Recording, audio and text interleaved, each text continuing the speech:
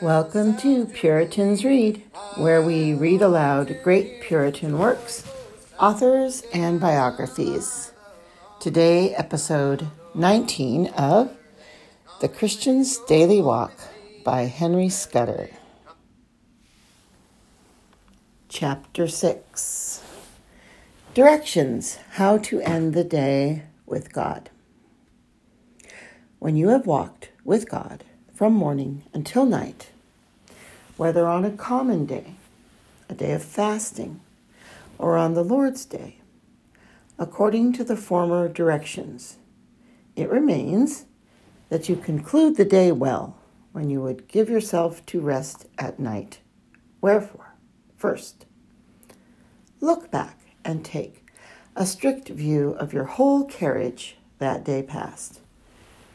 Reform what you find amiss, and rejoice or be grieved as you find you have done well or ill, as you have advanced or declined in grace that day.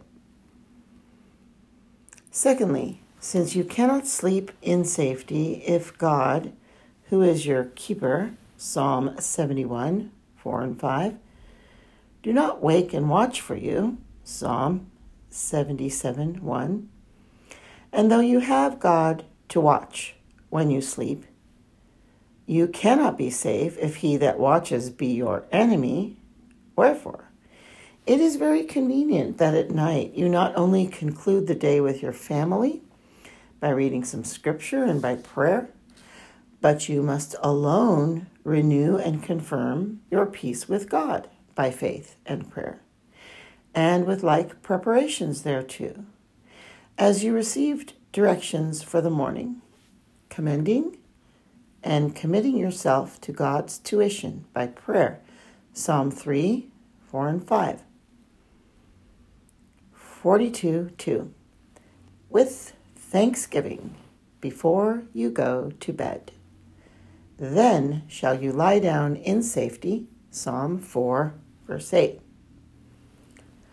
All this being done, yet while you are putting off your apparel, when you are lying down, when you are in bed before you sleep, it is good that you commune with your own heart.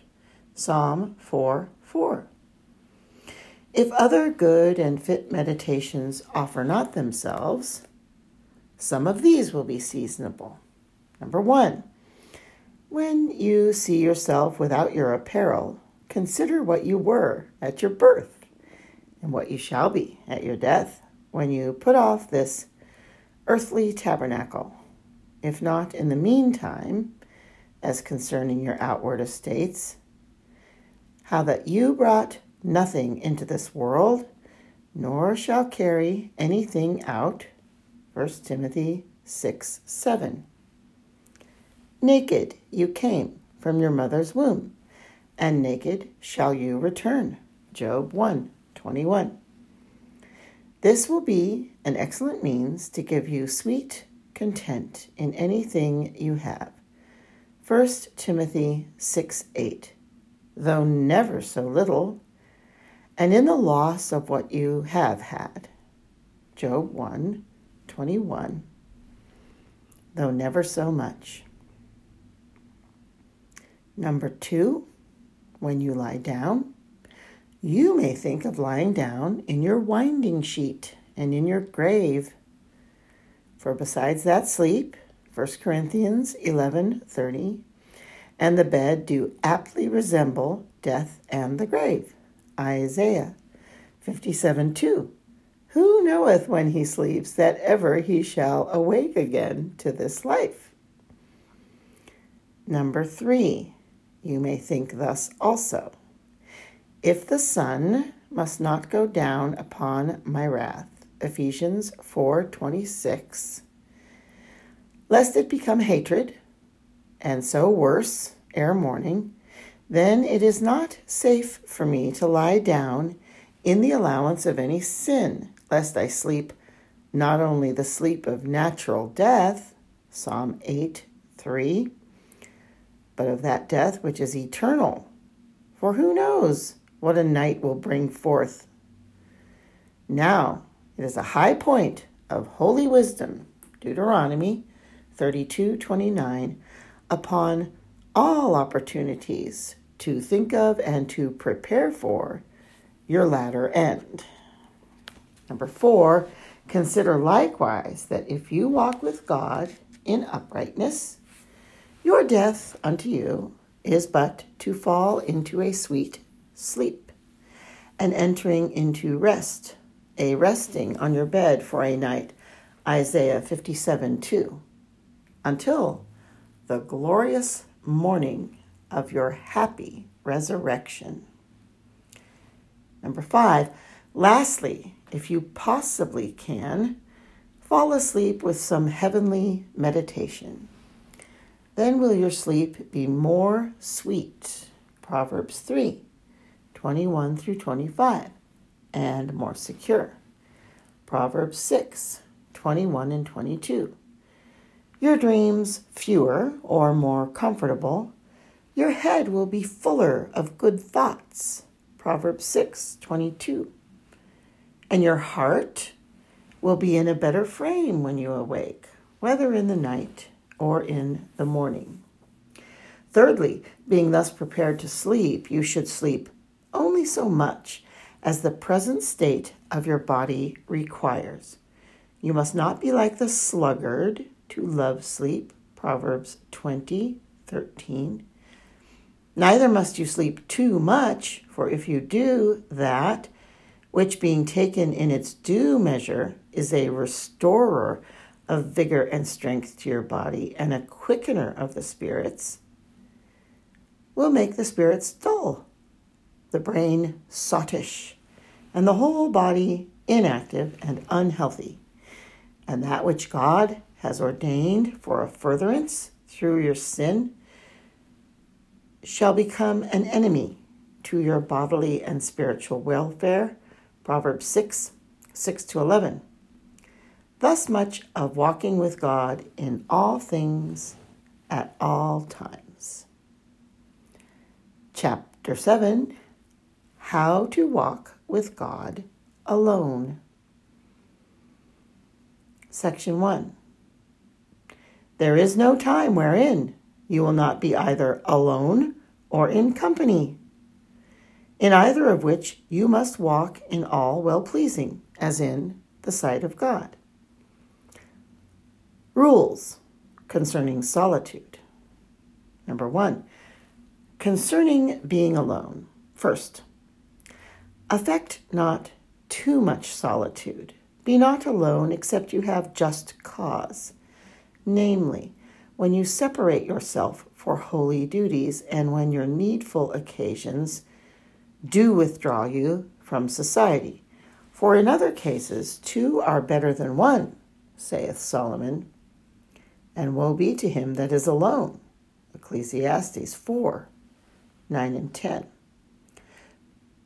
2, when you are alone, you must be very watchful and stand upon your guard, lest you fall into manifold temptations of the devil. For solitariness is Satan's opportunity. Genesis 3:1, 39:11, 2 Samuel 11:2, Matthew 4:1, which he will not lose, as the manifold examples in Scripture and our daily experience do witness. Wherefore, you must have a ready eye to observe and a heart ready bent to resist all his assaults. And it will now the more concern you to keep close to God and not lose his company, that through the weapons of your Christian warfare, you may, by the power of God's might, quit yourself and stand fast. Ephesians 6:10, etc. Number 3, take special heed, lest when you be alone, you yourself conceive, devise, or indulge any evil to which your nature is then most prone. And beware, in particular, lest you commit alone by yourself contemplative wickedness.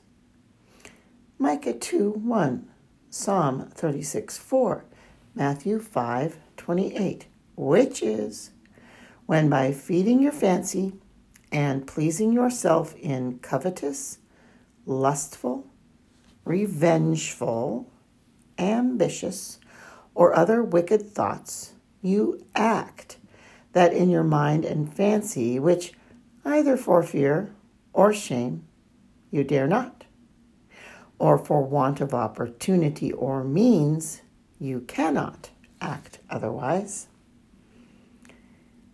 Number 4, when you are alone, be sure that you are well and fully exercised about something that is good, either in the works of your calling, or in reading, or in holy meditation or prayer. For whensoever Satan does find you idle and out of employment in some or other of those works which God has appointed, he will take that as an opportunity to use you for himself and to employ you in some of his works. Matthew 7:44. But if you keep always in your place, and to some or other good work of your place, you are under God's special protection, as the bird in the law was, while she sat upon her eggs or young ones, keeping her own nest, in which case no man might hurt her. Deuteronomy 22:6. I've already showed you how you should behave yourself as in God's sight, both in prayer and in the works of your calling. I will say something for your direction concerning reading and meditation. This concludes episode 19 of Henry Scudder's The Christian's Daily Walk.